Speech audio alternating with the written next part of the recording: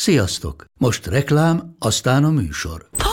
Hú, de szép szőnyeg. Új. Igen, tegnap vettem a Diegóban. Ó, és ez a függöny, de szép. Diegó! És hamarosan lesz új laminált padló a hálóban. Rátszakadt a bank. Csak regisztráltam Diegó digitális klubkártyát vásárlás előtt. Csináljunk neked is egyet? Csak 1 perc és kész. Regisztrálj te is áruházainkban, vagy a diego.hu oldalon, és azonnal megkapod digitális klubkártyádat, mellyel akár 30% kedvezménnyel vásárolhatsz padlóburkolati és lakástextil termékeket. Diego.hu. Már meg is kaptam e-mailben. Ez reklám volt, jó volt.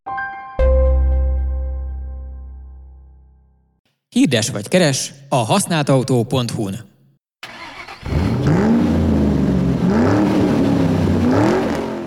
Tehát akkor egy cold starttal indítunk, ugye, ahogy ezt a filmeknél szokták, vagy a sorozatoknál szokták, ezt így... A cold openre gondolsz? Cold open, bocsánat. Na, ezért jó, hogy van velünk egy szakértő. Szeretettel köszöntünk mindenkit az égéstérben. Mai témánk a filmes autók és az autós filmek. Én Balogh Bence vagyok, szintén Bence kollégám Gulácsi Bence, és ha szintén a filmeknél maradunk, akkor a sztár vendégünk pedig a port.hu-tól Péter Dávid. Sziasztok, hello! És majd akkor reméljük, hogy nagyon sok hasznos és érdekes infót fog nekünk majd hozzáadni. Most rátetted a pressure-t. Rátettem, érezze a törődést. Érezze a törődést, nincs forgatókönyv, mint ahogy általában szokott ennél a műsornál lenni, de szerintem pont ez a jó, mert így mindenki el tudja mondani, amit szeretne, és nem kell stresszelnie senkinek. Igyekeztem úgy megválasztani, ez az egyetlen olyan pólóm, ami nem csak autós, hanem filmes is. Igen? Elinor? Bulit Mustang, kérlek szépen. Bence, kezdjük. Neked mi a kedvenc autós filmed? Hát ez egy komplikált és összetett kérdés.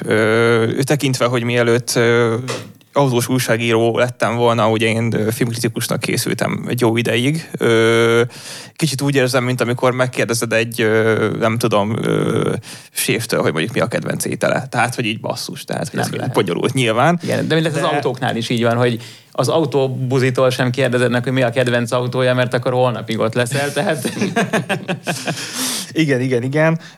Hát akkor engedjétek meg, hogy így kronológikus sorrendben és kicsit haladva nyissam a sort egy talán kevéssé ismert filmen, amit viszont én nagyon-nagyon ajánlok mindenkinek megtekintésre. Ez Steven Spielberg egyik első alkotása, ami ráadásul egy tévéfilm, tehát nem is rendes mozifilm. Ugye ez a Duel, vagy Duel néven futó alkotás.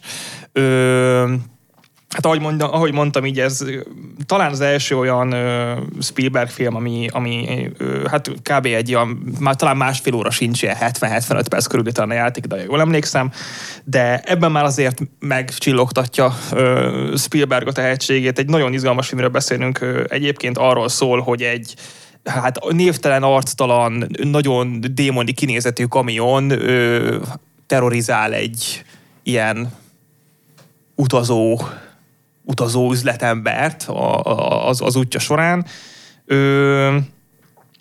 Igazából egy Peterbilt 281 kamion, ez a bizonyos jármű, amit a forgatáshoz, hát ha a legendák szerint Spielberg így hónapokon keresztül válogatott a különböző kamionok között. Végül erre esett a választás azért, mert ennek volt olyan kinézete, ami de magának a típusnak, vagy ez már ebben a állapotában volt így az állapot is fontos volt, tehát konkrétan úgy néz ki, mintha tényleg egy ilyen mocsárból húzták volna elő nagyjából, tehát hogy az ablakon így vastagon áll a kosz, meg az egész tiszta rozsda, meg stb. Tehát nagyon jól passzol ez az egész démoni megjelenéshez, úgyhogy nekem ez az egyik személyes kedvencem. És miért? Hát mert ez egy piszok jó film. De tehát maga a film jó, vagy pedig a kamion? Hát is szerintem. Mármint, hogy nem vagyok az a kamionos srác annyira, de nagyon jól illik ez a kamion ahhoz az egész setting az, amiben a film van. Ezen kívül pedig szerintem annak egy nagyon ékes példája, hogy lehet nagyon piciből nagyon sokat kihozni. Tehát, hogy ugye most túlzás nélkül abból áll a film, hogy most itt macska-egér játékot vív egymással a kamion meg az autó 75 percen keresztül, de mégis mindig vannak benne is olyan új fordulatok, még kicsit olyan kis új ízek, amik így megvillannak a játékidő alatt, hogy végig tök érdekes és izgalmas marad, és ez tipikusan a kevesebb több, szerintem.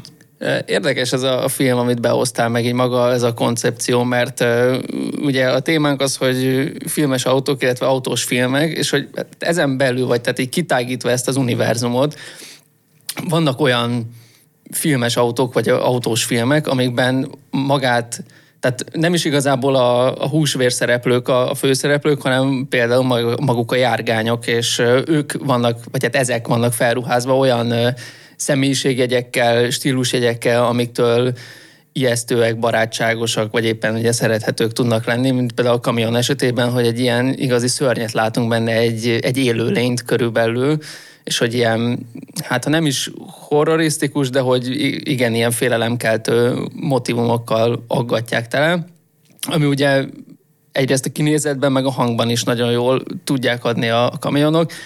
Hát, hogyha amúgy kamiont kellett volna mondani, én nekem csak az Optimus Prime jutott volna eszembe, de semmi rajongás nincs mögötte, csupán ez az egyetlen, amit így kb.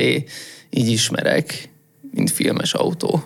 Ami nagyon érdekes a Párbajban, hogy alapvetően ez az egész tényleg, ahogy említetted, egy viszonylag kisköltségvetésű produkció volt, majdnem, hogy egy ilyen vizsgafilmnek lehetne mondani, és az utolsó jelenet, amikor szerintem most már ne lőd le a poént. Ne lőjem le a poént? Hát ha valaki még nem látta.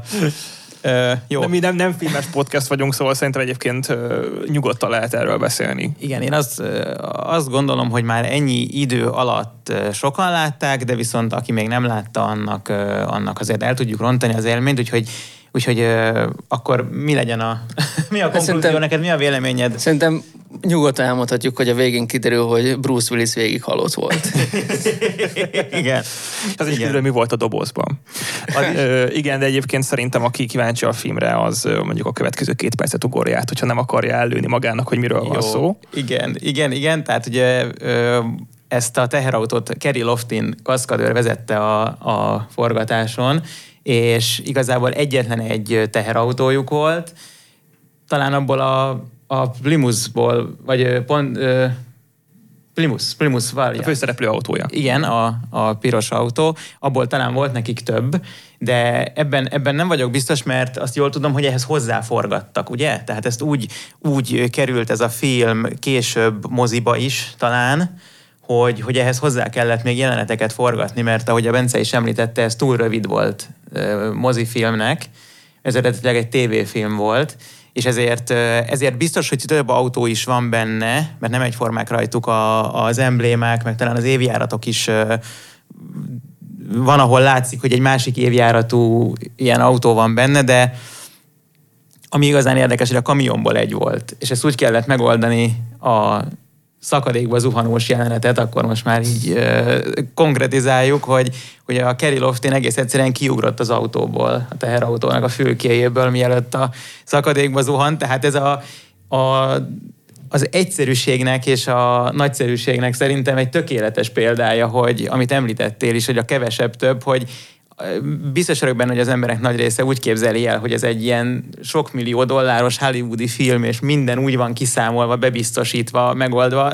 Nem, ez az a világ volt, amikor a kaszkadőr fogta és kiugrott a kamionból, mielőtt a szakadékba lökte az autót, és látszik is, hogy ki van nyitva az ajtó egyébként a zuhanásnál. Ez a szakadékba zuhanós utolsó jelenet, az azért is nagyon érdekes. Itt van egy anekdota, ugye van egy nagy totál a filmnek a végén, a szakadékba zuhant kamionról, és ugye hát arról a sziklaszírtről, ami ugye leesett, és a sziklaszírtnek a tetején ugye áll egy ember. Nem látjuk, hogy az ott kicsoda, meg micsoda, tehát az arcát nem látjuk, nagyon messze van, de hogy ott áll valaki, és így kicsit az a benyomásunk lehet, hogy az így a kamionosnak valahogy így a lelke, ahogy így letekint a mélybe, vagy stb.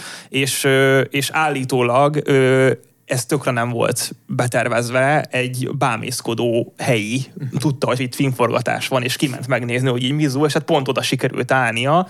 És hát ugye, ahogy mondtad, hát ugye egy kamion volt, egyszer lehetett a szakadékba ledobni, egyszer lehetett fölvenni, és hát ugye ott volt a felvételen ez az ember, és úgy döntöttek a Spielbergék ugye ott a vágóasztalon, hogy ez jó, és akkor ezt benne hagyják. Úgyhogy ez a kis utolsó mozzanat, az anekdota szerint ez így került így bele a filmbe. Igen, az is egy érdekes, arra így már ilyen különböző kommentek világítottak rá, hogy van az a rész, amikor ugye a főszereplőt látjuk a megtörtségében és a boldogságában, és a kettő közötti állapotában, amikor sikerült ugye végül is leszámolnia, nem csak a kamionnal, hanem azt ugye mondhatjuk, hogy a saját félelmével, tehát végső soron az ő benne lévő félelmet testesítette meg ez a kamion, és akkor, amikor ő ott ugrál a szikla szélén, akkor látszanak igazából ilyen egészen közeli lakóövezetek ott a háttérben, mert egyébként úgy tűnik, hogy ez a semmi közepén van, és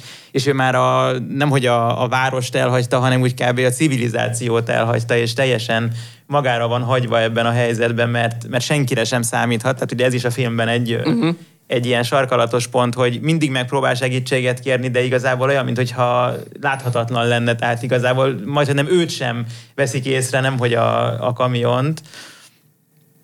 És hogy ez mókás, hogy ez is egy ilyen forgatási baki, hogy úgy állították a kamerát, hogy igazából látszik, hogy ott nagyon sok lakóház van közel. Így? Ez jó lesz? Na. Akkor egy kis technikai beavatkozás után. Én is egyébként ezt a filmet nagyon szeretem.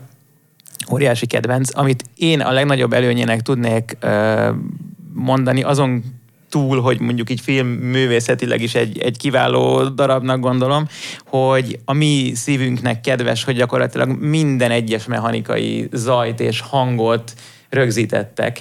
És majd, hogy nem zené nélkül zajlanak az üldözések, és hogy végig azt lehet hallani, ahogy ugye a kamionnak a nyüszítéseit, meg minden egyes kis hangot, effektet teljesen naturban hallunk, és valahogy ez az, ami szerintem igazán meg tudja fogni az ember. Tehát nem kellenek fantasztikus trükkök, robbanások, repülések ahhoz, hogy le tudja kötni az autóbuzit is a film. Hát meg ugye azt is mondják, hogy a nyomasztó zenénél már csak az a nyomasztóbb, amikor nincs zene. Igen. Igen, ez is egy jó eszköz, illetve azt gondolom, hogy azt is túlzásba lehet vinni, hogyha effektek keltenek feszültséget, mert az sem természetes. Tehát ugyanúgy, ahogy a túlzott számítógépes technika használata sem természetes, az is el tudja rontani az élményt. Hú, most már olyan filmesztétikai irányokba kanyarodunk el, hogy Én itt a motorzajokra kötnék rá, hogy nekem egy nagyon, nagyon friss élményem van ezzel kapcsolatban, filmes élmény és motorzajos élmény. Hát ugye mozikba került a legújabb Batman film. És nem vagyok egy nagy autómániás, meg ilyen nincs különösebb fetisizmusom egyik márkával, meg típussal sem, viszont amikor volt az a jelenet, amikor egyszer csak a sikátorban fölböldült az iszonyatosan mély dübörgő V8-as, és egyszer csak megláttuk azt a nem tudom, átépített akármilyen izomautót, az tényleg libabőrös lettem tőle, és hogy tényleg ott valahogy úgy volt alákeverve a hang, meg a motornak az aja, hogy nagyon jól kiadta, és az egész jelenet, hát sokan fikázzák, de ott az autós üldözés, az szerintem nagyon rendben volt. A filmet, vagy az autós részét? Az autós részét is. Aha. Hát van, aki a filmet is, de olvastam olyanokat, hogy hát ez azért nem volt jól megcsinálva, de én nem tudom, csak azt jelenetet többször visszanéztem a YouTube-on. Tehát azért el lehet mondani, hogy valahol működött. Abszolút. Volt mögötte egy rendezői koncepció. A Drive-ot láttátok? Igen. Igen. Én is láttam, de... Nem most. De igen, már nagyon régen. Amikor azt néztem, akkor engem azzal ugrattak be a akkori kollégáim, hogy ez egy autós film. Na most én azt gondolom, hogy ez kb. Úgy annyira autós film, mint amennyire a Párbaj, csak egy kicsit pont másik irányból megközelítve, hogy igazából itt úgy azt gondolom, hogy az autóknak nincs olyan nagy jelentősége, viszont a motorhangnak van. Uh-huh. Tehát egy csomó esetben az volt az érzésem, hogy magának a szereplőnek a lelki állapotát fejezi ki a motorhang. Aha. És egy csomószor vannak olyan jelenetek, amikor a szereplő meg sem szólal, ugye ez a nagyon klasszikus, ilyen régi amerikai filmes macsó klisé, hogy igazából a főszereplő nem szólal meg, csak igen, a tekintetével bűvöl, de gyakorlatilag én azt vettem észre, hogy ebben volt egy biztosan tudatos koncepció, hogy ott amikor ő autót vezet és autóban ül, akkor az ő lelki állapotát kifejezi a motor hangja. Tehát azért azt lehet mondani, hogy ez egy kicsit művészfilm, ugye? Abszolút, az szerintem teljes mértékben művészfilm, és ilyen kb. Ehhez hasonló szintű ilyen néma professzionalizmus volt a szállítóban. És ott talán még az egybe volt az, amikor a Jason Statham így kiszámolta, hogy hát na most akkor az egyik csávót ki kell innen pattintani, különben nem úgy fog menni az autó, ahogy annak mennie kell, meg ahogy ő azt kiszámolta. Igen, akkor nem lesz elég az üzemanyag, igen. Az üldözéshez. Igen, az is én azt gondolom, hogy egy elég ikonikus üldözéssel kezdődik, és ott még szintén, habár abban is már van egy pár, azt lehet mondani, hogy hülyeség, tekintve, akkor ott leugrik a hídról az autószállítóra, az mondjuk már azért egy kicsit túlzás, de ott még azért ez nagyon ez a Luc Bessonos irány volt a működő, nem ezek a kicsit ilyen túlzásba vitt amerikaias effektek, hanem az még egy olyan francia film. Egyébként nekem az egészben az a kedvencem, hogy ugye az a filmek közötti meta kommunikáció, ez milyen jól tud működni néha. Ugye említetted ezt a bizonyos jelenetet. Most arra gondolsz, amikor a vonatra ugrik rá? Nem, az a harmadik részben van, hanem ez a legelső részben van, amikor egy hídról ráugrat egy autószállítóra. Igen. De most én erre a harmadik részes vonatosra szeretnék reflektálni. Ugye jó pár évvel ezután kijött ugye a Kém című film, ugye Melissa McCartney-val a főszerepben, amiben Jason Statham is ugye szerepel, igen. És ugye ott ő tulajdonképpen, mármint ugye Jason Statham, hát így kicsit saját magát parodizálja ki, meg az előző filmes szerepeit, és ugye ott van egy ilyen jelenet, amikor ugye ő a hős tetteit meséli éppen, és ugye egy visszautal a szállítóra azzal, hogy egyszer rárugtam egy vonatra úgy, hogy égtem, de nem a kocsi, hanem én. Igen, úgyhogy ez egy jó kis pillanat itt a szállító kapcsán. Igen, és abban van, hogy ez a kezem leszakadt, és a másikkal vartam vissza. Igen. 62 méregre vagyok immunis, onnan tudom, hogy egyszerre vettem be őket. És hát, ha már ugye Luc Bessonnál és a francia autós filmeknél tartottunk, akkor az én gyerekkoromnak egy abszolút kihagyhatatlan része a Taxi. De azt hiszem, hogy ezzel vannak így még egy páran, ugye te említetted, hogy nem vagy kimondottan autós, de annyira bólogatsz, hogy azt gondolom, hogy valami kötődésed neked is van ehhez a... Hát persze, egyrészt ugye szerintem ezt a filmet is nehéz ilyen szigorúan autós filmnek tekinteni, bár tény, hogy a harmadik főszereplő, vagy hát a nulladik főszereplő az a Peugeot 406-os, hisz vele indul a film, tehát nem, egy robogózással indul, no mindegy is, de hogy abszolút a nulladik főszereplője az a Peugeot 406-os. Pörög föl a sztori végső soron, hogy ő átül ebbe az autóba, és attól kezdve tekinthetjük a film sztoriát. Igen.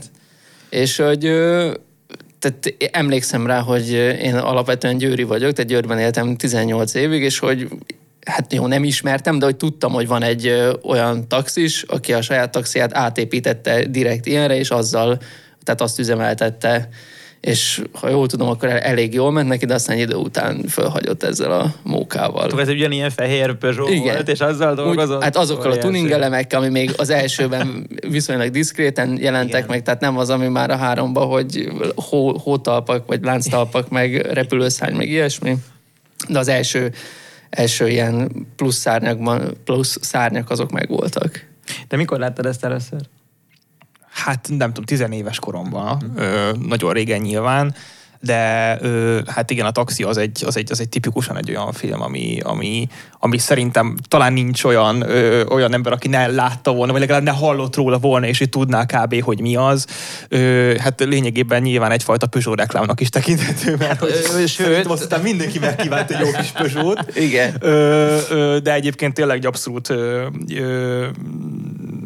tehát korszakos filmről beszélünk, amiben szerintem az is egy elég érdekes dolog, hogy hát ugye nem tudom, hogy tudunk-e olyan filmet mondani. Most én kapásból lehet, hogy nem tudok, amiben konkrétan azt mondjuk, hogy oké, ez egy nagyon hardcore autós film, ami tényleg az autókról szól. Ugye nagyon sokszor merült fel már az, ugye, hogy a Taxi is egy olyan film, hogy nyilván fontos szerepet játszanak benne az autók, de hogy azért mégiscsak ez egyfajta, egy ilyen akcióvígjáték valamilyen szinten. Igen. És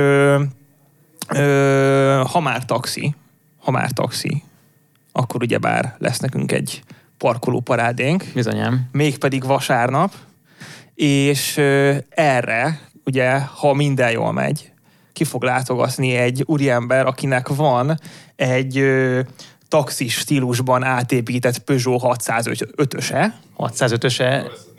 406-osa, mert a 605-ös az a fantom bevonatú állami autó volt, amivel a valóban japán minisztert vitték. Igen, ezt rosszul mondtam. Mi volt? 400? 406-os. 406. No, harmadszor mások. Szóval 406-osa, és ugye hát ugye remélhetőleg akkor ő is majd azt prezentálja ott a parkoló parádén, de ezen kívül ugye még szintén fontos szerepet játszik a filmben néhány darab nagyon jellegzetes Mitsubishi Lancer, vagy Lancer. Azt nem mondta, hogy ilyen is lesz. Hát, kitaláltad, hogy mit akarok mondani. Ilyen is lesz a parkolóparádén, ugye az Evo 6-os Lancerről beszélünk, szóval... Tehát akkor végső soron lesz egy ilyen Taxi 2 setting majd ott a parkolóparádén. Sok minden más mellett. De voltál már ilyen parkolóparádén? Még nem, de abszolút jó mókának tűnik. Meg hát amúgy így tényleg, hogyha feláll a Taxi 2 autópark, az nagyon, nagyon mókás. Pont azt akartam, hogy igen, ez egy ilyen akcióvígjáték, és hogy a vígjáték elemek, amik így visszaköszönnek, hogy tényleg egy Peugeot-s szólja le a Mercedes-eseket, meg a Mitsubishi, tehát szól a Mercedes-eseket, az óriási, azok az alázások, amik ott mennek. És úgy, hogy persze nyilvánvalóan ezt mindenki tudja, hogy egy ilyen Peugeot 406-ossal egyiket sem lehetett volna, se az 500 Evókat, se a Lancereket lenyomni. De ezt tudjuk, ez bizonyítod? Hogy nem lehet? Aha. Hát paramétereit tekintve nem valószínű. Hát de az nem egy alap Peugeot 400. Igen, hát a film szerint is át van építve, tehát ezt nyilván tudjuk, méghozzá nem túl legális forrásból, ahogy azt úgy ilyen annyira gyors vagy, hogy nem tudnak elkapni a rendőrök, akkor teljesen mindegy. Akkor... Igen. Nem, igazából csak arra akartam kiukadni, hogy ami nagyon tetszik benne, hogy a franciáknak van benne egy ilyen önkritika, egy nagyon erős önkritikája kicsit erre a fejhéjázásra, meg nacionalizmusra, amit ugye főleg a Zsivernek a szájába adnak mindig, hogy ő ugye a nagy büszke francia, és ugye nehogy már a németek, akik hát ugye a háború, és hát a nagyapám a lövészárokban halt meg, tehát hogy ez nagyon jó, és szerintem, hogy az autókkal is ez nagyon jól ki van fejezve, hogy ők voltak elég bátrak ahhoz, hogy egy Peugeot 406-ost, ami a maga idejének egyébként egy nagyon kedvelt típusa volt, és én szerintem még a mai napig is egy jól kinéző típusa, azért nem lehet ezekkel a sportlimuzinokkal egy lapon említeni, de ők ezt mégis megtették, és ugye azt tudjuk, hogy az első részben gyakorlatilag versenytechnikát használtak bizonyos felvételeknél, és több autóversenyző is, köztük a Jean-Louis Lesser vett részt a forgatáson, és hogy ezekkel az autókkal tényleg tempót mentek. De ezt ugye lehet is látni sok esetben a filmen, hogy lobog az autónak az eleje, és ott tényleg érezni a sebességet. A Taxi 2-ben, ami most majd ugye ott nálunk is kicsit ott életre kell a Hung Expon. Ott már ebből egy picit visszavettek, és habár a kaszkadőr koordinátor Remy Julien megmaradt, de ott már azért lehet látni, hogy sokkal inkább támaszkodtak a szellemes ötletekre, mint arra, hogy ilyen nagyon világbajnok száguldásokat rögzítsenek, de ettől függetlenül szerintem nagyon sok jó jelenet akadt azért így is. Úgyhogy mindenféleképpen egy örök darabról beszélünk. Én nem tudnám megmondani, hogy hányszor láttam. Valószínűleg kívülről tudom a szövegkönyvét is, és... Mi az a két gokárt? Csak nem Mercedes? Az anyja már verdákat is gyártanak. Egyébként, ha már így az önkritikát említetted így a taxi kapcsán, nekem az egyik kedvenc jelenetem a sorozatban, amikor ugye egy ilyen összetört rendőrautó hegy alakul ki, és komikusan sok rendőrautó egymásra ugrik, meg stb. És a végén már a rendőrök is röhögnek, hogy hát ezt hogy sikerült összehozni. De egyébként hát igen, a taxi az egy olyan film, ami szerintem nagyon sokaknak közel áll a szívéhez. És azt tudjátok, hogy az a jelenet, amikor az alagútban felkészül arra, hogy majd ott át kell repülni a odarendelt tankokat, az mire utal? Minek az omázsa? Hát nem, de tippre mondjuk egy James Bond film? Nem. Nemzeti vonalon maradva, tehát hogy magán a szintén francia filmről beszélünk, annyi a segítség. Hát akkor... vagy egy Louis Define filmet mernék bedobni, vagy pedig a Jöttünk, láttunk, visszamennénk, de nem nagyon voltak repülő autók, meg szekerek. Igen, a Funé az a helyes megfejtés. Ugye ez a Fantomasznak a második részében van. Egy Citroën DS, amivel úgy lép meg a Fantomasz, hogy átalakul repülővé, és ugyanez a metodika, hogy ilyen karokat kapcsolgat a műszerfalon, és akkor kinyílnak az alján a szárnyak, meg egy ilyen hajtómű a hátsó részén, ott a csomagtartójánál, és akkor azzal elrepül, de azt úgy kell elképzelni, mintha ilyen papírból kivágták volna a gyerekek az autónak a fényképét, és egy felhő elé ragasztották volna, és ilyen stop motion technikával megmozgatták. Az nagyon vicces, de viszont magát az autót, ezt a Citroënt, ezt megépítették. Ez egy létező autó volt. Főleg ugye akkor nem lehetett számítógéppen majd utólag hát akkor, szépre megcsinálni. Ugye, akkor abszolút nem, viszont cserébe modellekkel igen, tehát akkor főleg még modelleket használtak, de az biztos, hogy ez egy létező autó volt, mert a felvételen is látszik, hogy egy igazi Citroën megy a kifutópályán, és igazából ennek volt egy kis kikacsintása ez a megoldás, amit sokan túlzásnak éreztek, de így azért szerintem ennek a tudatában inkább egy ilyen szerethető részlet. Meg szerintem jó, nyilván valamilyen szinten túlzás, a szárnyak jönnek elő az autóban, meg stb., de hogy abból a szempontból viszont szerintem meg nem volt túlzás, hogy ott tényleg, mit tudom én, egy néhány méter magasan repül, egy tök rövid ideig, és talán vissza az útjan a földre, tehát hogy nem az volt, hogy így elszámít egy repülés, és akkor integettek fentről, hogy csá. Tehát, hogy lehetett volna ezt még tényleg komikus határokig fokozni, de igen, szóval taxi parkoló parádé tök jó lesz. És én úgy tudom a Nyeglitől, hogy lesz ott még egy másik filmes sorozatból is autó. Szintén a túlzásairól ismert sorozatról beszélünk. Ez a Gyors és Dühös című franchise, ami szerintem most már az összes létező hideget és meleget megkapta. Fast and Furious-ről beszélünk, hogyha valakinek nem esett volna le. Ugye, igen, ugye ez a gyerekkorom eddig meghatározó élménye volt nekem, és amikor még az Underground 2-t nyomtuk a haverokkal, akkor azért... Egy konkrét szubkultúrát sikerült a köztudatba egy olyan jó évtizedre beszögelni, nem? Tehát, hogy ez egy nagyon jó húzás volt. Ott, hogyha jól tudom, akkor az a Mitsubishi Eclipse, illetve nem az, de egy olyan, pontosan olyanra megépített lesz majd a kiállított autók között, mint amit a Brian próbálna használni az elején, de ugye ott az elég hamar megsemmisül. Aztán meg újraépítik, hogyha jól tudom. Ugye ezt a Mitsubishi-t újraépítik a film közben? Az első részben? Az a sztori. Igen, ugye ott az elején ugye próbálja lenyomni ugye ott a versenyen, a karakterét, igen. És akkor ugye ott mégse sikerül, és akkor ugye ott van őket a Japánok? Koreai, nem, valami olyasmi, igen. Szerintem azok valami... Az a motoros banda. Motoros mafiózók, igen, és akkor ott ez az autó, ez ott fölrobban, Kicsit szétlövik. Igen. És az az érdekes, hogy sokan olyan kritikával illetik ezt a sorozatot, hogy hát ez még régen az autókról szólt, bezzeg most. Őszintén szólva, én szerintem ez a sorozat sosem szólt az autókról, vagy sosem kifejezetten az autókról szólt, mint ezt már az előbb is említettük, tehát ez ugyancsak egy krimi volt. Van a Porsche Tolvajok című film, ami szintén ugyanezt a logikát követi, hogy egy zsaru beépül egy autós közegbe, ahol aztán ő egy olyan valaki lesz, akiben megbíznak, és nem tud mit kezdeni ezzel a helyzettel, illetve a Holdpont még egy ugyanilyen logikára klasszikus épülő film, és szerintem ez egy ilyen, nem mondom, hogy szándékos, de azért ismerjük, hogy Hollywoodban az ötletek azért néha elfogynak, és visszanyúlnak bevált.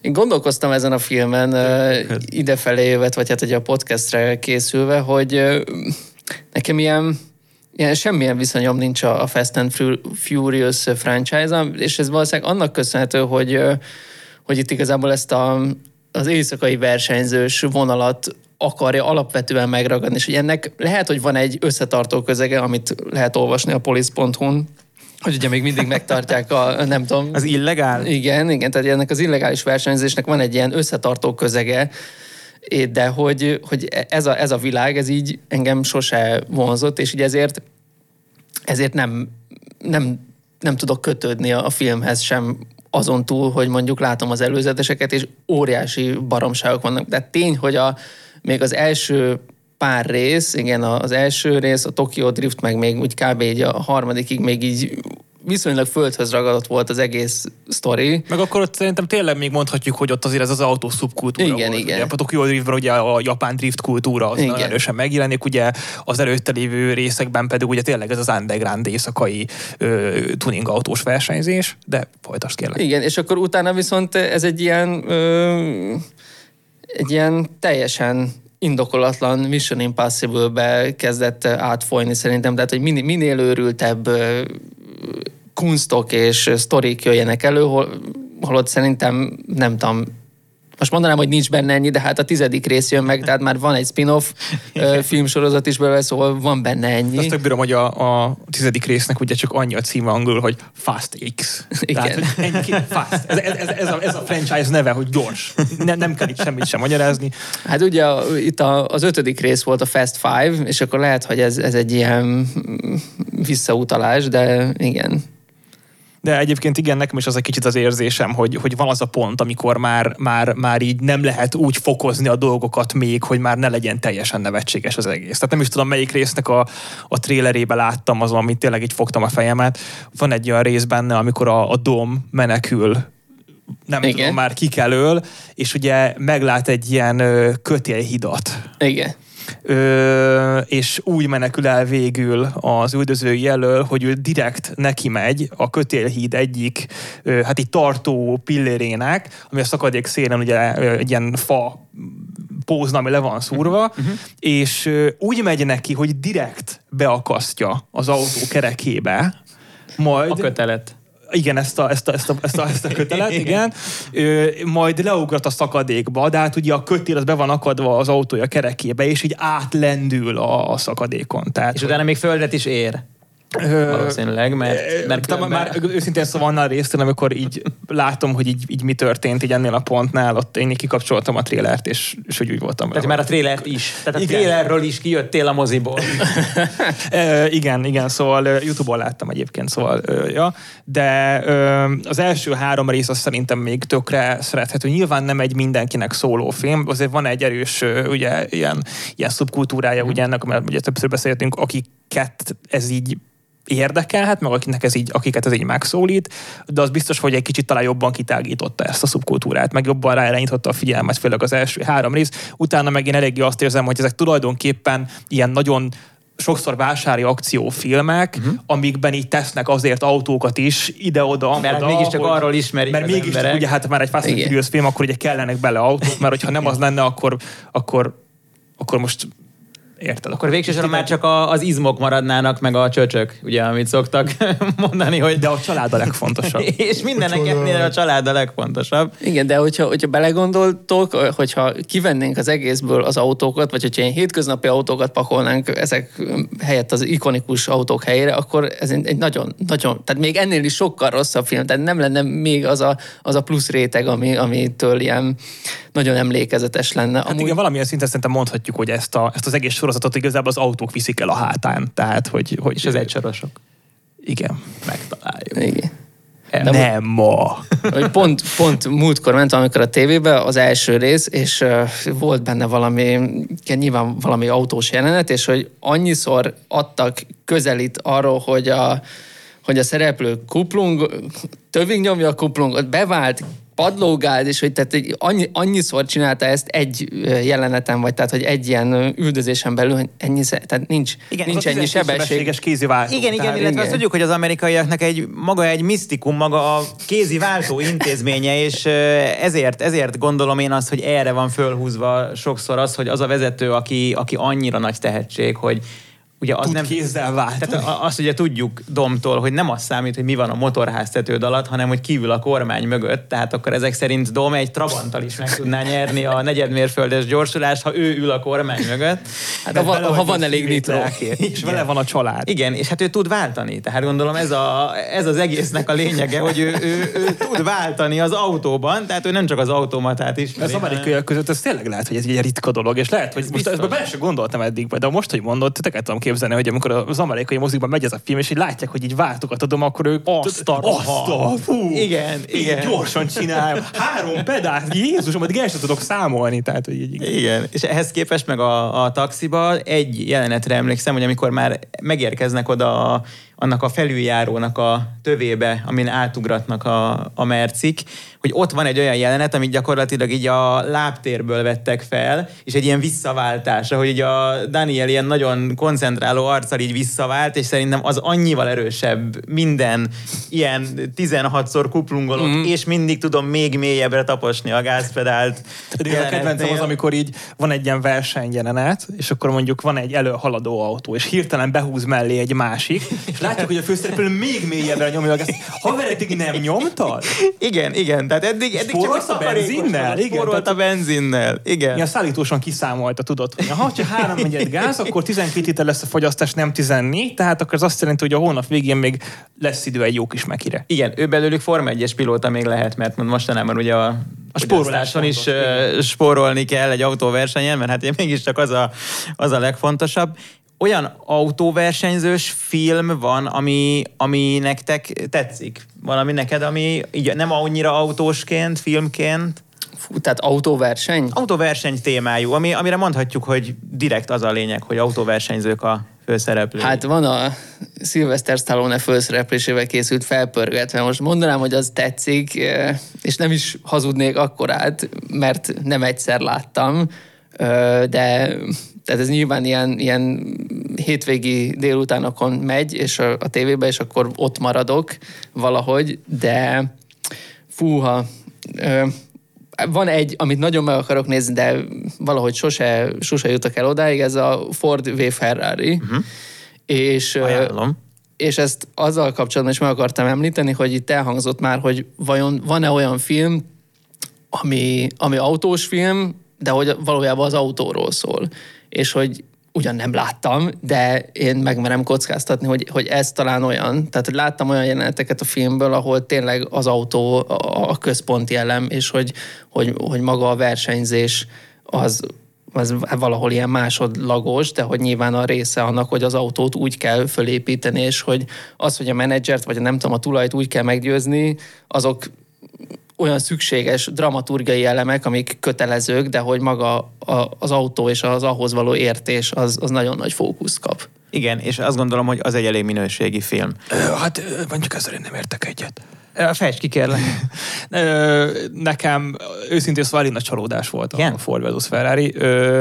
Én tök nagy várakozásokkal ültem be rá, már csak azért is, mert ugye hát Le Mans egy nagyon közel a szívemhez, mint ugye a legendás 24 órás verseny, és ez az egész ugye Ford és Ferrari között zajló rivalizás, hogy ez nagyon-nagyon híres volt, hogy az egész ugye azzal indult, hogy úgy volt, hogy a Ferrari elfogja, ugye az Enzo Ferrari, ugye igen. a Commendatore, vagy hogy szokták mondani, eladja az egész Ferrari-t lényegében a Fordnak, és hát az aláírás napján tulajdonképpen kihátrált ugye ebből az alkuból, és hát elég bántójelzőkkel illette mind a Fordot, ugye mind második Henry Fordot, ugye a vállalat vezetőjét, és ugye ekkor annyira berágott ezen a Mr. Ford, hogy akkor azt mondta, hogy jó, akkor ő el fog menni Le Mansba, és megveri az ott domináns Ferrarit. Ez egy nagyon sok muníció van szerintem ebben az egész történetben.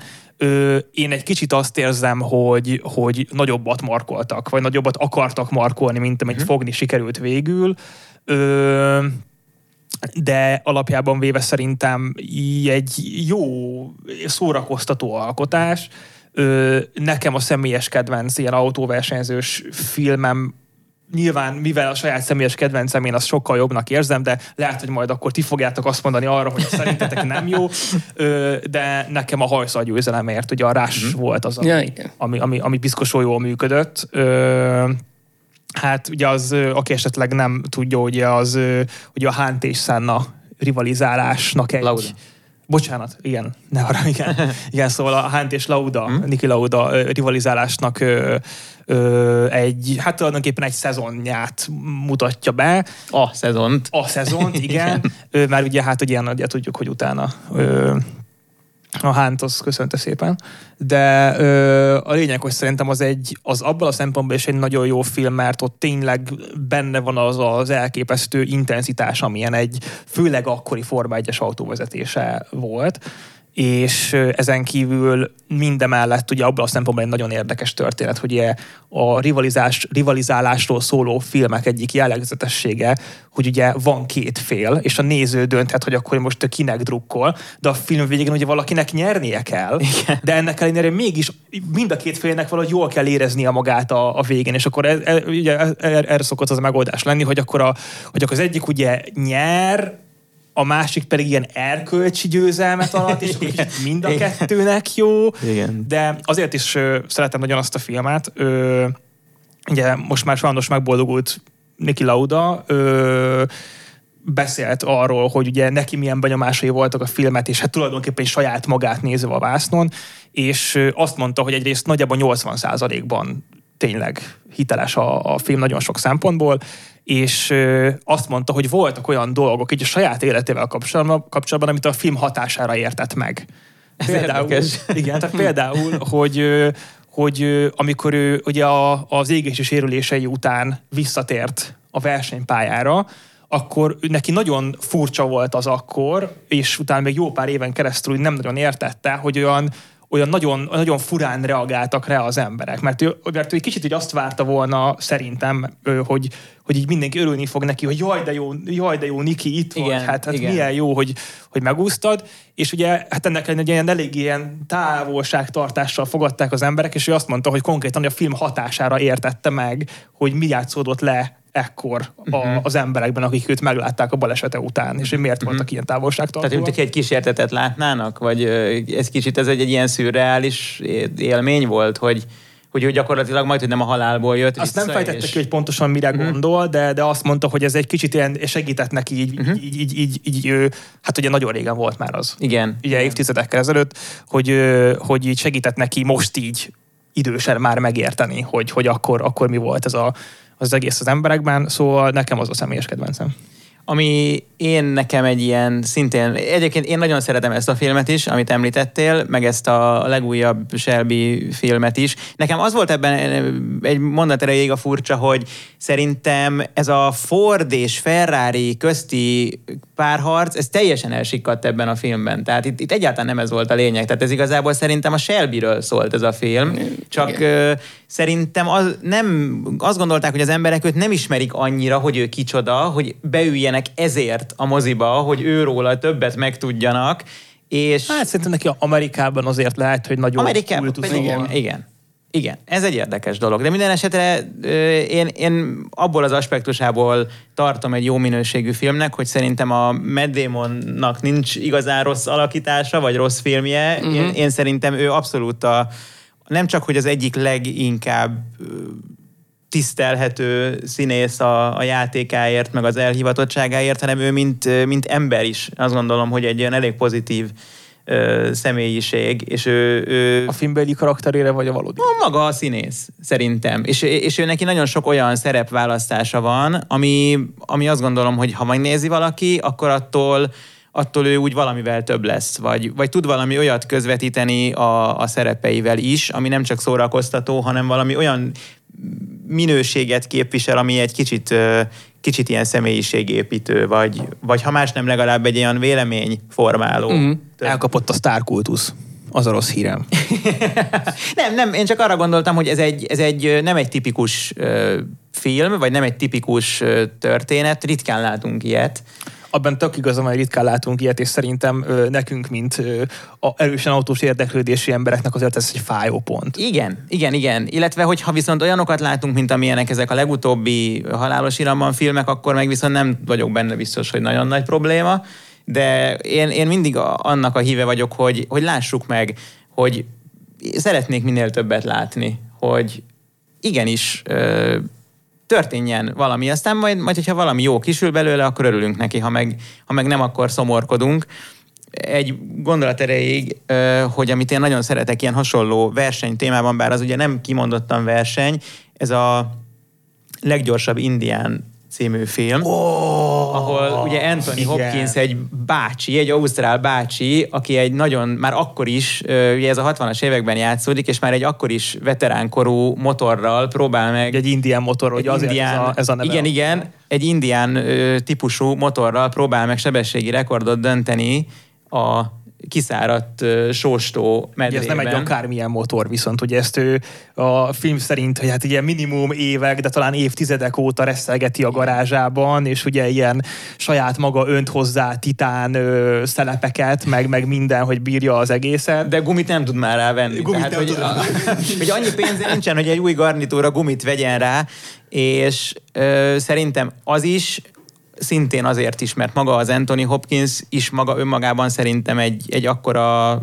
jelenség, hogy ő önmagában a tekintetével, meg a kisugárzásával elviszi, de az is egy nagyon egy érzékeny filmnek mondanám. Tehát abban abszolút, amit mi szeretünk az autózásban, vagy a motorozásban, vagy mondjuk én az öreg autókban, meg bármilyen más öreg járműben, az megjelenik benne valahol olyan érezhető módon. Nincsen úgy kisarkítva, de megjelenik az a ragaszkodás. Igen, szerintem hogy ez amikor az ember tényleg így évtizedek óta építgeti a saját kis féltve őrzött kincsét, és ez a ragaszkodás ugye a projektautósoknál, ugye ez biztos, hogy azért kell ahhoz, hogy az ember azt az időt, energiát és pénzt beletegye.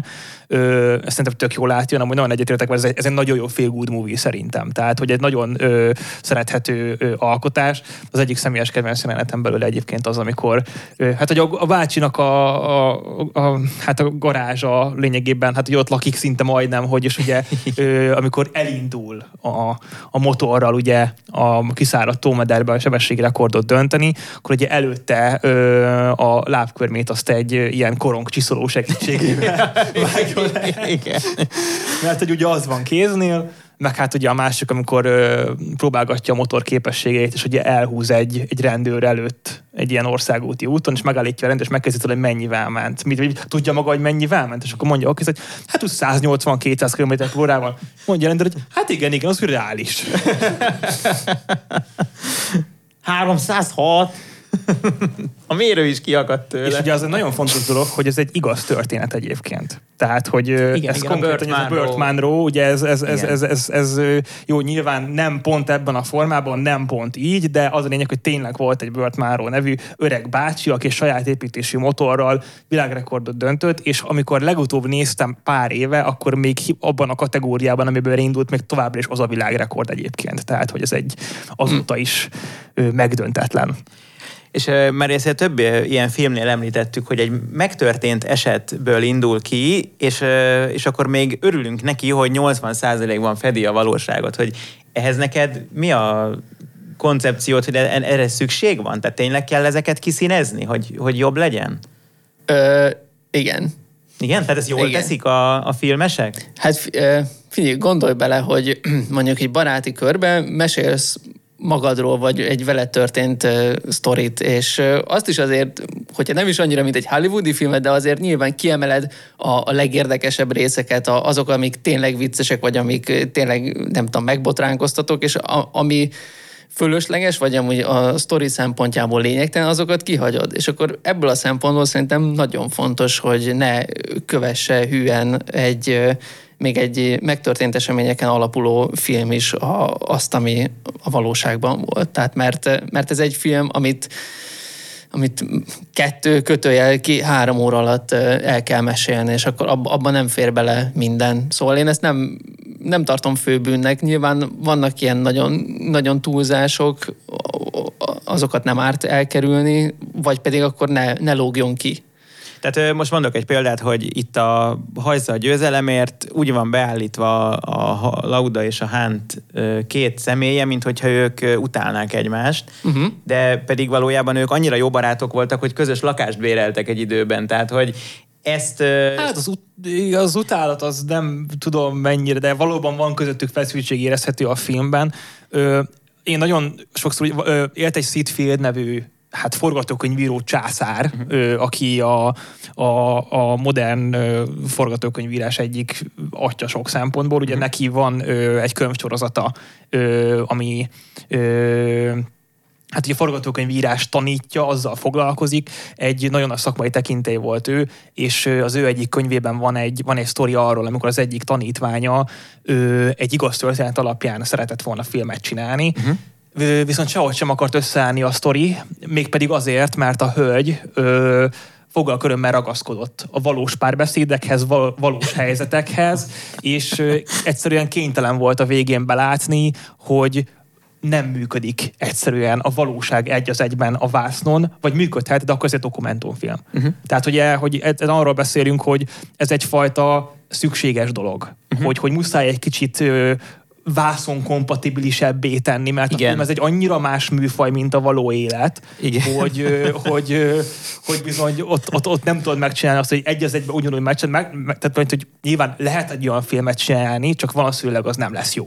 Igen. Meg szerintem most itt a Lauda és a Hunt esetében, tehát ez a film a pályán való rivalizálásukat mutatta be, és az, hogy amúgy így voltak néha ilyen pályán kívüli jelenetek, amikor kicsit ugye froclizták egymást, de hogy hogy tényleg együtt laktak, az szerintem a filmben nagyon furcsán hatott volna. Vagy hát akkor az már egy teljesen más film volna a filmnek a mondani valóját. Most képzeld, mennyivel lehetett volna komolyan venni a köztük lévő rivalizálást, hogyha az van a filmben, hogy jaj, Vikikém, de szeretlek, nyertél, ügyes vagy, na jól van.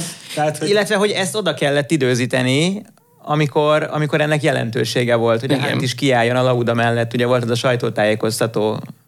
Én amúgy szerintem ebből azért megjelenik az egymás iránti tisztelet. Igen, ugye nagyon sokra, hogy a Forma 1-ben sokat, az ebben az évben pont nem, mert az elég egy csikon alakul eddig, de ugye a tavaly előtti szezonban volt ugye a Hamiltonnak és a Verstappennek az a nagy rivalizálása, ami ott Abu Dhabiban ugye kétes körülmények között ért végül is véget, de ők is nagyon sokat beszéltek arról, hogy ugye, ha nem is kedvelik úgy a másikat, de hogy tisztelik egymást. Igen. De ugye előtte meg ugye ez még amikor a Vettel-Hamilton csatározás volt, ugye akkor is nagyon sokszor elmondtak, hogy volt egy tök szívmelengető rész ott az egyik szezonnak a végén, amikor Hamilton, sőt nem is végén volt Mexikóban, világbajnok lett a Hamilton, és akkor mondta neki a Vettel, hogy gratulálok, de ugye tudod, hogy jövőre is itt leszek. Szóval igen, hát muszáj egy kicsit szerintem azért a valóságot filmkompatibilisebbé tenni ahhoz, hogy a sztori tényleg tudjon működni a vásznon is, viszont azért nyilván az nagyon-nagyon fontos kérdés, hogy ugye ezt mennyire és milyen mértékig tesszük meg, mert azért tényleg is valahogy vannak olyan filmek, amikre így odaírják a végére, hogy igaz történet alapján, de hogy kb. Annyi benne az igaz, hogy tényleg volt egy olyan nevű ember, akivel tényleg történt valami, ami egy nagyon picit hasonlít arra, ami a vásznon van, és akkor igaz történet alapján. Igen.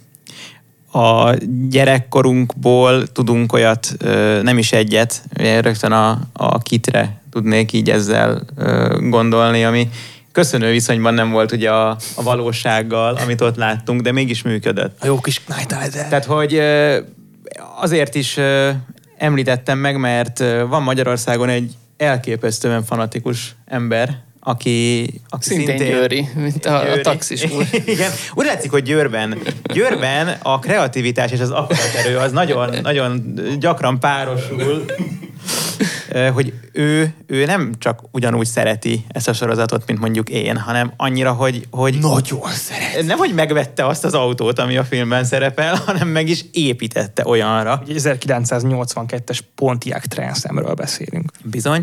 És az sem mindegy, hogy milyen belsővel. Hát ugye azok a Pontiac Motor Division ülések, azok nagyon ikonikussá váltak. Ugye szerintem a Hasselhoff arca után azokat az üléseket láttuk a legtöbbet, mert ugye úgy volt az ajtóra felszerelve a kamera, hogy őt mutatta oldalról, és a mellette lévő ülés, az pedig ugye mindig látszott, illetve amikor a Jack Gill, aki annak a sorozatnak a kaszkadőr koordinátora és kaszkadőre is volt egyben, az ülésből vezetett, akkor ugye az volt az önvezető funkció, hogy gyakorlatilag csináltak egy preparált ülést, amiben őt el tudták rejteni, és ami mögül ő ki tudott nyúlni, és meg tudott fogni egy olyan kormányt, amit egy ilyen kibővített kormányoszloppal hátrébb hoztak, hogy elérje, és azt ő úgy vezette, tehát ugye ez egy ikonikus dolog, és ebben az autóban ezek is benne vannak, és ezt az autót is lehet majd a parkolóparádén látni.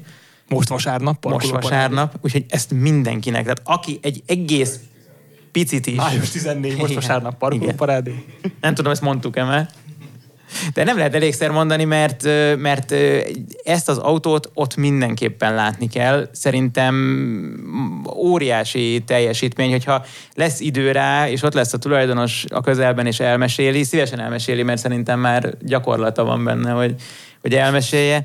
Félelmetes, hogy mekkora munka volt azzal, hogy ezt ő megcsinálja, és ez egy elképesztő élmény élőben látni, nem csak a filmen. De bevallom, én nagyon szeretem azt a sorozatot, én nagyon gyakran nézem is, amikor így eszembe jut. Én most is ugyanannyira tudok neki örülni, mint gyerekkoromban. És ez konkrétan egy olyan sorozat, amiben ténylegesen egy autó az egyik főszereplő. Tehát igen. Most erre nem lehet mást mondani, igen. Tényleg igen. Egy hanggal, személyiséggel beszél, mozog, igen.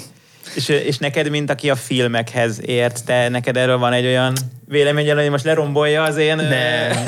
Nem, nekem is. Hát abszolút gyermeki lelkesedéssel néztem, amikor gyermek voltam, és abszolút lenyűgözött Kit, meg Hasselhoff, és ők ketten egyszerre, hogy amit tudtak alkotni, akár az utakon, vagy éppen csak megállva valahol, az nagyon, nagyon jó volt. Hogy tényleg ilyen kedves emlékek fűznek hozzá, és amúgy itt a parkolóparádén az érdekelne ezzel a megépített autóval kapcsolatban, hogy tudja-e azt a hangot, nem a beszédhangot, hanem amikor turbo boost üzemmódban átugrat mindenféle dolog. Az hangot is meghallgattam. Michael! Benne van. Az benne van. Tehát a hanganyagot feldolgozta a tulajdonos, és beszél az autó, és ami még nála egy ilyen külön extra, hogy ő először a németet látta, mert annak idején a németet lehetett talán a Prozibenen látni Magyarországon előbb, és ő neki a németben az a kicsit olyan robotszerűbb, lemélyített, illetve nem is lemélyített, hanem magasabb. Azt hiszem éppen, mert hogy az eredeti angolban is magasabb hangon beszél, és a magyar van lemélyítve.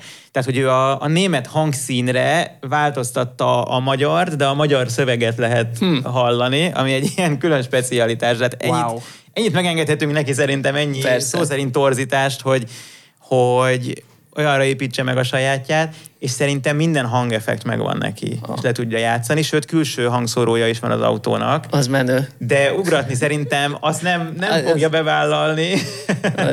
De úgy tudjátok, van egy másik ilyen tévésorozat, amiben szintén egy elég ikonikus autó volt a főszereplő, nem tudom, megvan-e a Vipera? A száguldó Vipera.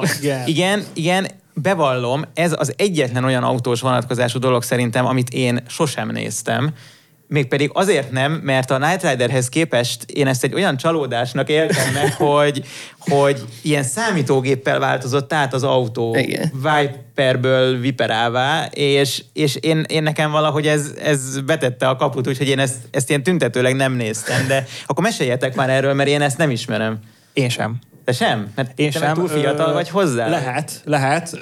Egyébként érdekes, mert a Knight Rider az elég erőteljesen megvan nekem is, és amúgy abban tök egyetértek, hogy most te gondoltig visszacsatolva, hogy szerintem, ha most úgy nagyon szigorúan szakmailag nézzük, ez nem egy jó sorozat, de egy nagyon szerethető sorozat szerintem. A Knight Rider? A Knight Rider. Ja, igen. Hát ezzel szemben a száguldó Vipera meg tényleg ez a néhány jelenet azért nyilván láttam belőle, és ez a borzasztó gagyi számítógépes effektek, trükkök, meg nem tudom, azért az egy kicsit azért kiábrándító tud lenni. Te szeretted azt? Vagy úgy követted valamennyire?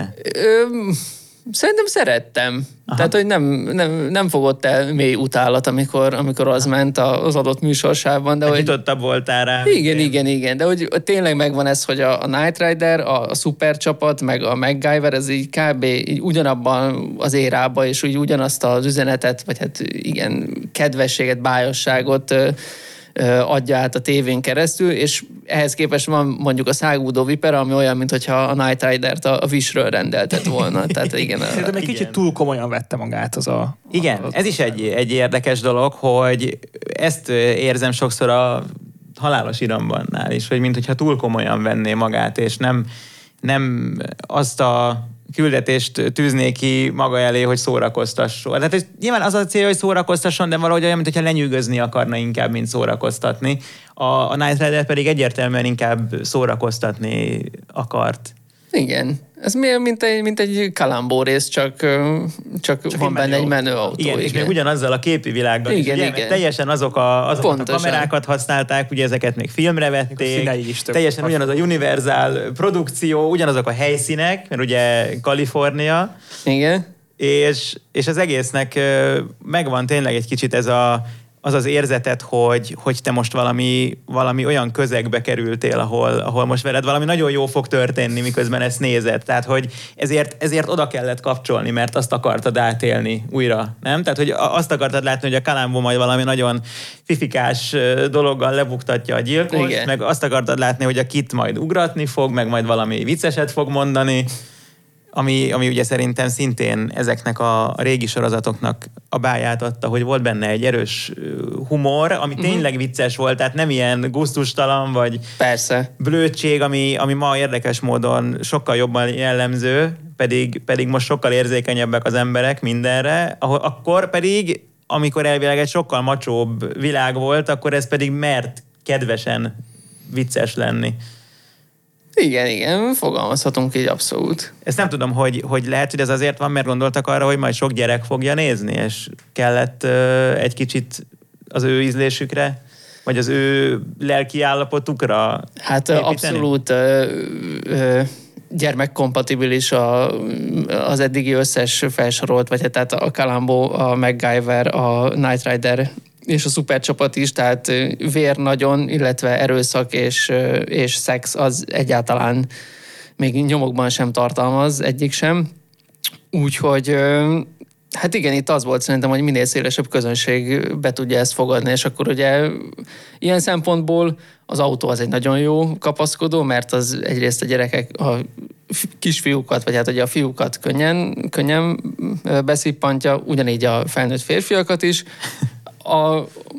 A jól kinéző férfi főszereplő ugye esetleg a hölgyeknél lehet mérvadó, de persze ugyanígy a férfiaknál is.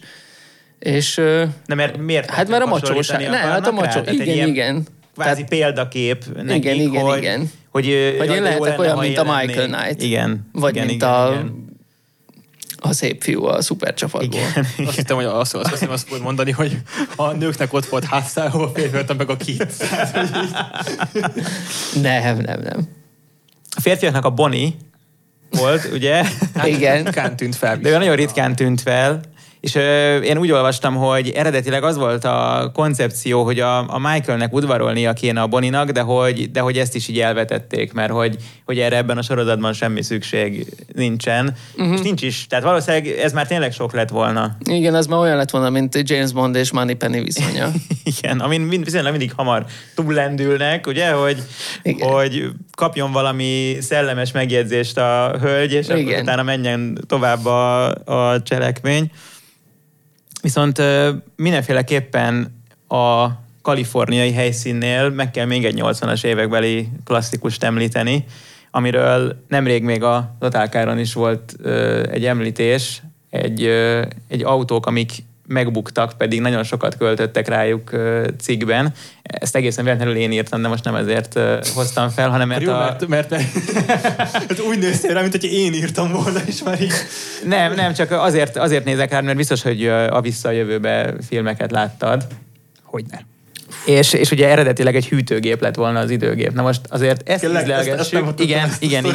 Igen, eredetileg egy hűtőgép lett volna, csak szintén a gyerekekre gondolva azért változtatták meg autóra, mert attól féltek a producerek, hogy már a gyerekek bezárják magukat a hűtőszekrénybe, mert időt azt nagyon megnéztem volna, hogy egy hűtő hogy gyorsul fel. Mennyire is? 88 mérföld per órá. Hát vagy illetve ugye hogyan kap 1,21 gigawattot? Hát a konnektorból gondolom. Nagyon hideg lett volna. Vagy a fali töltőből. Szóval ezt akarták elkerülni, és ezért betettek a filmbe egy olyan autót, ami akkor már éppen nem volt kapható. Tehát ez nem egy product placement volt, pedig az még megmenthette volna akár az autógyárat magát is, hogyha ez elég népszerű lesz. És igazából ők megvették ehhez az autót, átépítették,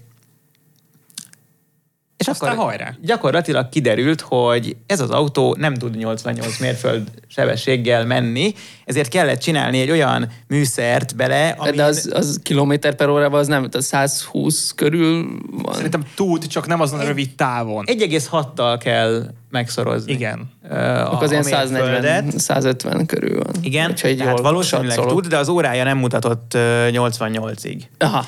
Ami pedig szintén a Knight Riderhez visszacsatolva, ezeknél a Pontiacoknál is úgy volt, hogy direkt nem skálázták az óráját egy bizonyos sebességnél tovább, hogy ne is akarjál vele olyan gyorsan menni, mert hogy ez a második olajválság ideje volt, és hogy igazából ők úgy akarták az üzemanyagfogyasztást visszafogni, hogy az emberek ne használjanak annyit, tehát ne nyomják annyira, és a DeLoreannek is meg kellett csinálni egy olyan órát, ami olyan, mint a gyári, csak 90-ig van skálázva, hogy föl tudjon 88-ra a mutató pörögni.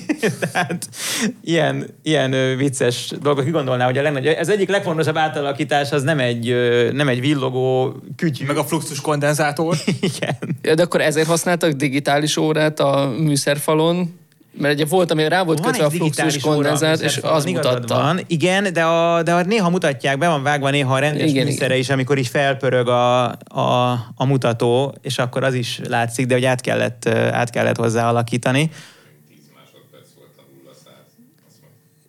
10 másodperc volt a 0-100. Hát igen, a DeLorean az nem volt egy különösebben gyors autó. Az egy nehéz autó volt, az volt a baja, és ugye egy ilyen Peugeot, Renault, Volvo V6-os volt benne, ami meg igazából több rosszat. Hát valami 130 lóerő körül volt, jól emlékszem úgy. Ez nem volt egy túl pörgetett motor, de inkább az volt a baja, hogy több baj volt vele, mint amennyi. Tehát több gondot okozott, mint amennyi boldogságot. És ezt mégis annyi autóba beépítették abba az időben, ugye az ilyen gyárak közötti együttműködés tekintetében. És hát olyan átépített DeLoreanről én Magyarországon nem tudok, mint ami a filmben van. Szerintem még egyébként világviszonylatban is ritka, mert annyira sok kis apróságból áll. Nem tudom, hogy a kit nem állna abból, de ugye a DeLoreanre még sokkal több dolog kell, és az autó is maga sokkal ritkább. Pedig jön egy a parkoló parádéra. Igen, és ebből csak egy olyat tudunk bemutatni, ami gyári állapotú, de én azt gondolom, hogy van ez annyira ritka, hogy ez gyári állapotában is egy fantasztikus élmény, ha más nem a dimenzióit. Hát nem is gyors, legalább jól néz ki. Igen, az biztos, nekem nagyon tetszik, én korábban ültem is már ilyenben, nagyon szűk, nagyon passzentos az egész, úgyhogy mindenféleképpen ezt érdemes szerintem élőben 194 centimmel nem biztos, hogy kényelmesen elférek benne? A lábad szerintem elfér benne, csak nagyon a fejtérre ne számítsál, tehát ott lesznek a gondok. Azt megszoktam. És ugye említetted ezt a hangot, amit a Kit ad az ugratásnál, igen, hogy itt a DeLoreannek is alávágtak egy hangot, az ajtónyitásnak a hangját. Mert az nincs az igazi autóban, de őszintén szólva itt már így kezdem érteni, hogy mire gondoltál a filmes eszközöknél, hogy az nagyon kell oda, hogy minden egyes nyitásnál legyen egy ilyen jellegzetes hangeffekt, ami működik, és átadom neked a szót ebben a tekintetben, hogy te hova teszed a Vissza a jövőbe filmeket, milyen polcra, mert én szerintem az közelíti a tökéletes film besorolást. Nagyon, hát az tényleg a legjobb trilógia, ami valaha elkészült talán, de hogyha nem is a legjobb, hát ez biztos, hogy most a Star Wars rajongók kikapcsolták az égésteret. Hát, 10 000, ne hangoltam. Jó, hát én ezt merem válaszolni, nekem a Star Wars az nincs előkelő helyem. Jó, azért igen, ez szeretném kifejezni, hogy ez nem a totál kár véleménye. Ez az én személyes véleményem. De autók nem szerepelnek, ezért van. Most Vissza a jövőbe. De hogy igen, ott is a DeLorean nagyon, tehát anélkül nem azt mondom, hogy nem érne semmit, de hogy sokat veszítene az értékéből, hogyha nem az lenne, vagy nem kapott volna ilyen hangsúly, de már az is, ahogy ugye az első rész véget ér, hogy ahova megyünk, ott nincs szükség utakra, tehát ez is így megágyaz az egésznek, tehát ennek a kultusznak, ami a DeLorean köré kialakult, hogy egy ilyen fura, futurisztikus autó, ami igazából tényleg ott lehet az utakon, egy ilyen tök hétköznapi autó úgy, mint vagy legalábbis az én szememben úgy élt, hogy ez egy teljesen hétköznapi autó, mint a Peugeot 406-os, csak hogy ez így szerepel ebben, és időt lehet vele utazni. Ez elképesztő volt, meg tényleg hát fluxus kondenzátor, azt se tudta senki, hogy mi az, és utána ugyanúgy szerintem, hogy hát sokan rákerestek, ha nem is ugye akkor, amikor kijött a film, mert akkor még az emberek számára nem volt elérhető az internet, de hogy később ez ilyen fogalom lett, meg használt frázis, hogy igen, a fluxus kondenzátor, meg a 88 mérföld per óra, 1,21 gigawatt, hogy ez egy nagyon, nagyon jó és fontos filmtrilógia. Igen, és ott is valahogy jól tudták alkalmazni ennek az autónak az autóságát a filmhez. Tehát, hogy ugye ott egy UFO-ként tűnik fel, igen, 1955-ben, ami ugye tényleg igaz, mert ezzel a kinézettel nem is nagyon lehetne másnak mondani. És ez a sok kis apróság, ami ebben a filmben végigmegy, hogy az az autókereskedés, ami 1985-ben egy Toyotát árul, az 1955-ben a Biffnek az autóját javítja, és az pedig a western világban pedig egy kocsijavító műhely. Tehát ugye, hogy ez a sok kis párhuzam, meg ötlet, ami végigmegy, és ami nekem a nagy kedvencem a második részben, hogy hogyan képzelték el a 2015-öt, amit ugye most már jócskán túlléptünk. És még mindig nem tartunk ott. És még ott még mindig nem tartunk, de én azt gondolom, hogy abban viszont nagyon reálisak voltak, hogy azért a világot úgy képzelték el, hogy az alapvetően ugyanolyan marad, mint amilyen akkor volt, amikor a filmet csinálták, csak a kütyük meg a körülöttünk lévő technika változik, és az befolyásolja olyan mértékben, ami már jövőnek mondható. Uh-huh. Tehát, és akkor a cápa 15, vagy nem tudom éppen akkor ott hányadik? 19. Igen. Hogy gyakorlatilag persze nyilván nem tudtak oda varázsolni olyan autókat, amik majd 2000 után jelennek meg, de ma is vannak 80-as évekbeli autók az utcán. Tehát ott is látszik, egy cápa 6-os BMW-je van a Griffnek, ugye, aki a Biffnek a fia, vagy az unokája. Igen, mert nagyfater azt mondja, tehát akkor az unokája. És bogár, meg minden van az utcán, néhány olyan koncepcióautó mellett, ami akkor volt ilyen nagyon futurisztikus jövő autója, de végső soron ezek az elképzelések, ezek teljesen validak, hogy attól, mert hogy eltelik annyi idő, eltelik 30 év, attól még nem tűnik el teljesen az a világ. Legfeljebb már majd egy ilyen antik komputernek árulják az akkori legújabbat. Igen, de szerintem itt az is benne van, hogy a film készítésekor nem akartak nagyon futurisztikus világképet teremteni, hisz akkor azzal a néző kevésbé tudott volna azonosulni, mert akkor pont ez a kontinuitás nem lenne meg, hogy ami a western korszakban is kocsijavító volt, az 55-ben, meg 85-ben, meg 2015-ben is valóság az. Igen. Tehát, hogy igen, ezt a kontinuitást mindenképp meg kellett tartani. Tehát ugyanúgy, ahogy a McFly család sem költözött el onnan, ahonnan éltek világéletükbe, ami szintén kicsit fura, lássuk be, azért ez nem pláne annyira... Amerikában, ugye ez nem jellemző, mert azok állandóan költöznek, meg utaznak, hogyha kap egy olyan állást, akkor... Igen, hát inkább jellemző, de akár így Magyarországon is, hogy egy kicsit mondjuk a külvárosba, vagy bejebb költözöl, tehát azért 30 év alatt azért történnek olyan dolgok, amik legalábbis feltételezik azt, hogy nem maradsz egy helyben. De aztán persze az is lehet, hogy elköltöztek, aztán visszaköltöztek, ezt ugye nem tudhatjuk, de hogy szerintem azért ilyen a 2015-ös jövő, a Visszajövőbe 2-ben, mert hogy igen, nem akarták, hogy a nézők elveszítsék a kapcsolatot a valósággal. Érdekes egyébként, hogy most ugye arról beszéltek, hogy viszonylag egy földhöz ragadt jövőt képzeltek el, de ennek ellenére mégis ott a légdeszka. Meg ezek a dolgok, amik viszont meg nagyon... Megvalósítható, azt tudod, hogy csináltak légdeszkát. Igen, csak, de csak egy ilyen mágneses pályán, tehát ilyen mágneses pályán tud, igen, de nyilván csináltak. Csak hogy érdekes egyébként, már így is egyetértek, hogy egy nagyon hasonló jövőt képzeltek el, mint amilyen a jelen, ami amúgy szerintem valószínűleg így is történik majd a valóságban is. Hát meg így is történt, mert ugye azt tudjuk, hogy 2015-ben még annyira sem futurisztikusak. De hogy ebben az egész képben mégiscsak van ilyen légdeszka, meg ilyen portaszító papír, meg ugye ilyen kis... Önfelfújó kabát, meg önszárító kabát. Meg az mondjuk azt a Nike azt aztán meg is csinálta, hogy azt a cipőt. Az önbefű, de azt is csak azért, mert ugye 2015 lett, de sőt, nem is biztos, hogy 2015-re sikerült megcsinálni, de most nem vagyok biztos, de hogy megcsinálni, de csak azért, mert hogy volt ez a film, és hogy ki kellett szenvedniük magukból, és hogy valami nagyon limitált példányszámban. Egyébként szerintem ez tök érdekes, hogy milyen szubkulturális, meg popkulturális hatása volt ennek a filmnek. Tehát, hogy a DeLorean, hogyha nem lett volna visszajövőbe, lehet, hogy egy ilyen elfedett autó lenne már így mára. Abszolút. Ez biztos, hogy mi ismernénk, akik ilyen nagy autóbolondok, de amúgy az embereknek fogalmuk nem lenne róla, hogy ilyen létezett valaha. Ezzel én is egy borzasztó ikonikus szerepbe emelte, ugye ott már ugye későn a gyártó szempontjából, de hát igen, szerintem vannak olyan filmek, amik abszolút az egész popkultúrát terelték egy bizonyos irányba nagyon erősen, és szerintem a Visszajövőbe trilógia az abszolút ide köthető.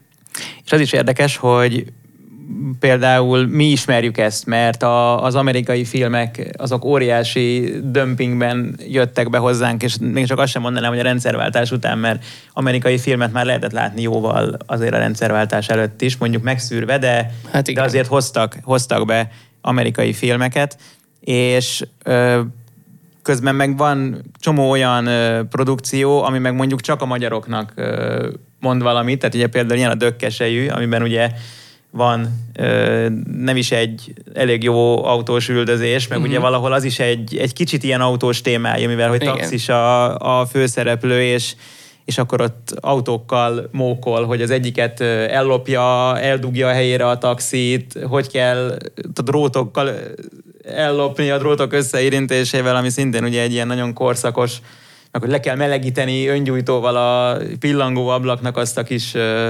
zárját, ami igazából csak egy ilyen retesz. Szóval ezek, amik nekünk mondanak valamit, és szerintem abszolút ezek közé tartoznak a Csöpi filmek, Újtor Istvánnal, igen. ahol gyakorlatilag megint csak egy végtelenül hétköznapi helyzetet látunk, ugye ott a Balaton partján a turisták között a disszidens magyarok, akik ugye az akkori rendszer elvárása szerint a bűnöző az csak disszidens lehet, ha magyar. Még az a legjobb, hogyha nem is magyar, hanem nyugati, külföldi.